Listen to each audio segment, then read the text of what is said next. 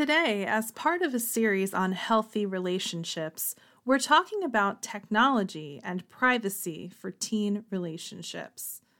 This is Jessica Scoltetti, Community Outreach Associate at Safe and Sound Somerset, Somerset County, New Jersey's lead domestic violence organization, providing services at no charge for survivors of dating and domestic abuse for over 40 years.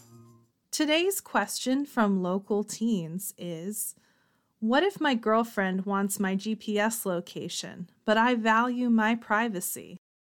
The short answer is, speak up if you feel safe to do so and say no. The long answer is, technology is always around and here to stay, right? It's a great way to keep in touch with friends and dating partners. But what we hear often is that teens are hesitant or afraid to set boundaries with their peers about what is acceptable and what's not.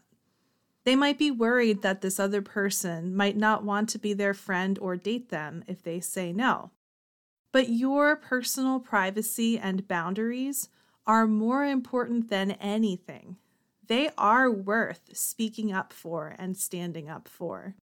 Here's why. For example, let's say you start dating someone new, and they start messaging you all day. You enjoy this, and you also message them back, but then things start to take a different turn. This person expects you to answer immediately, or within a very short time frame, every time. They might ask for your GPS location because they want to know where you are. They care about you and they want to protect you. They want to access your social media accounts to make sure you're posting appropriate things. They ask you why you're following certain people. They harass people on your social media accounts. Basically, this person tries to control you with technology. In healthy relationships, the power balance should be equal, not unequal. No one should feel like their personal space or well-being is threatened by their dating partner. Also, think about all the things you might want to keep private on your phone. When we ask this question in classrooms, students usually say, photos, videos, private conversations with friends or family, memes they've saved. Consider when you apply for jobs or college. If you do that on your phone, your personal information, such as your social security number, is on there. You want to keep private debit cards and credit cards. These are all things that someone who has open access to your phone or accounts can obtain. This person can then use this against you. Consider that this person may not be in your life forever. Can you trust your partner with your privacy in 6 months? In a year? In 5 years? How about 10 years? Some general safety tips for preteens and teens. Peers, friends, and dating partners included.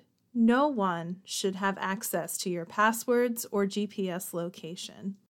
If your parents want to access your technology or know your location, which may be the case for some teens, that's a different matter since parents automatically have more power and control in a parent-to-kid relationship. In the next episode, we'll talk about how to set boundaries with dating partners and friends. Text or call the Safe and Sound Somerset hotline for supportive listening, safety planning, and information at 866-685-1122. Want to ask Ava a question? Visit www.safe-sound.org/ask-Ava. Thank you for listening today. Join us next time here on Ask Ava.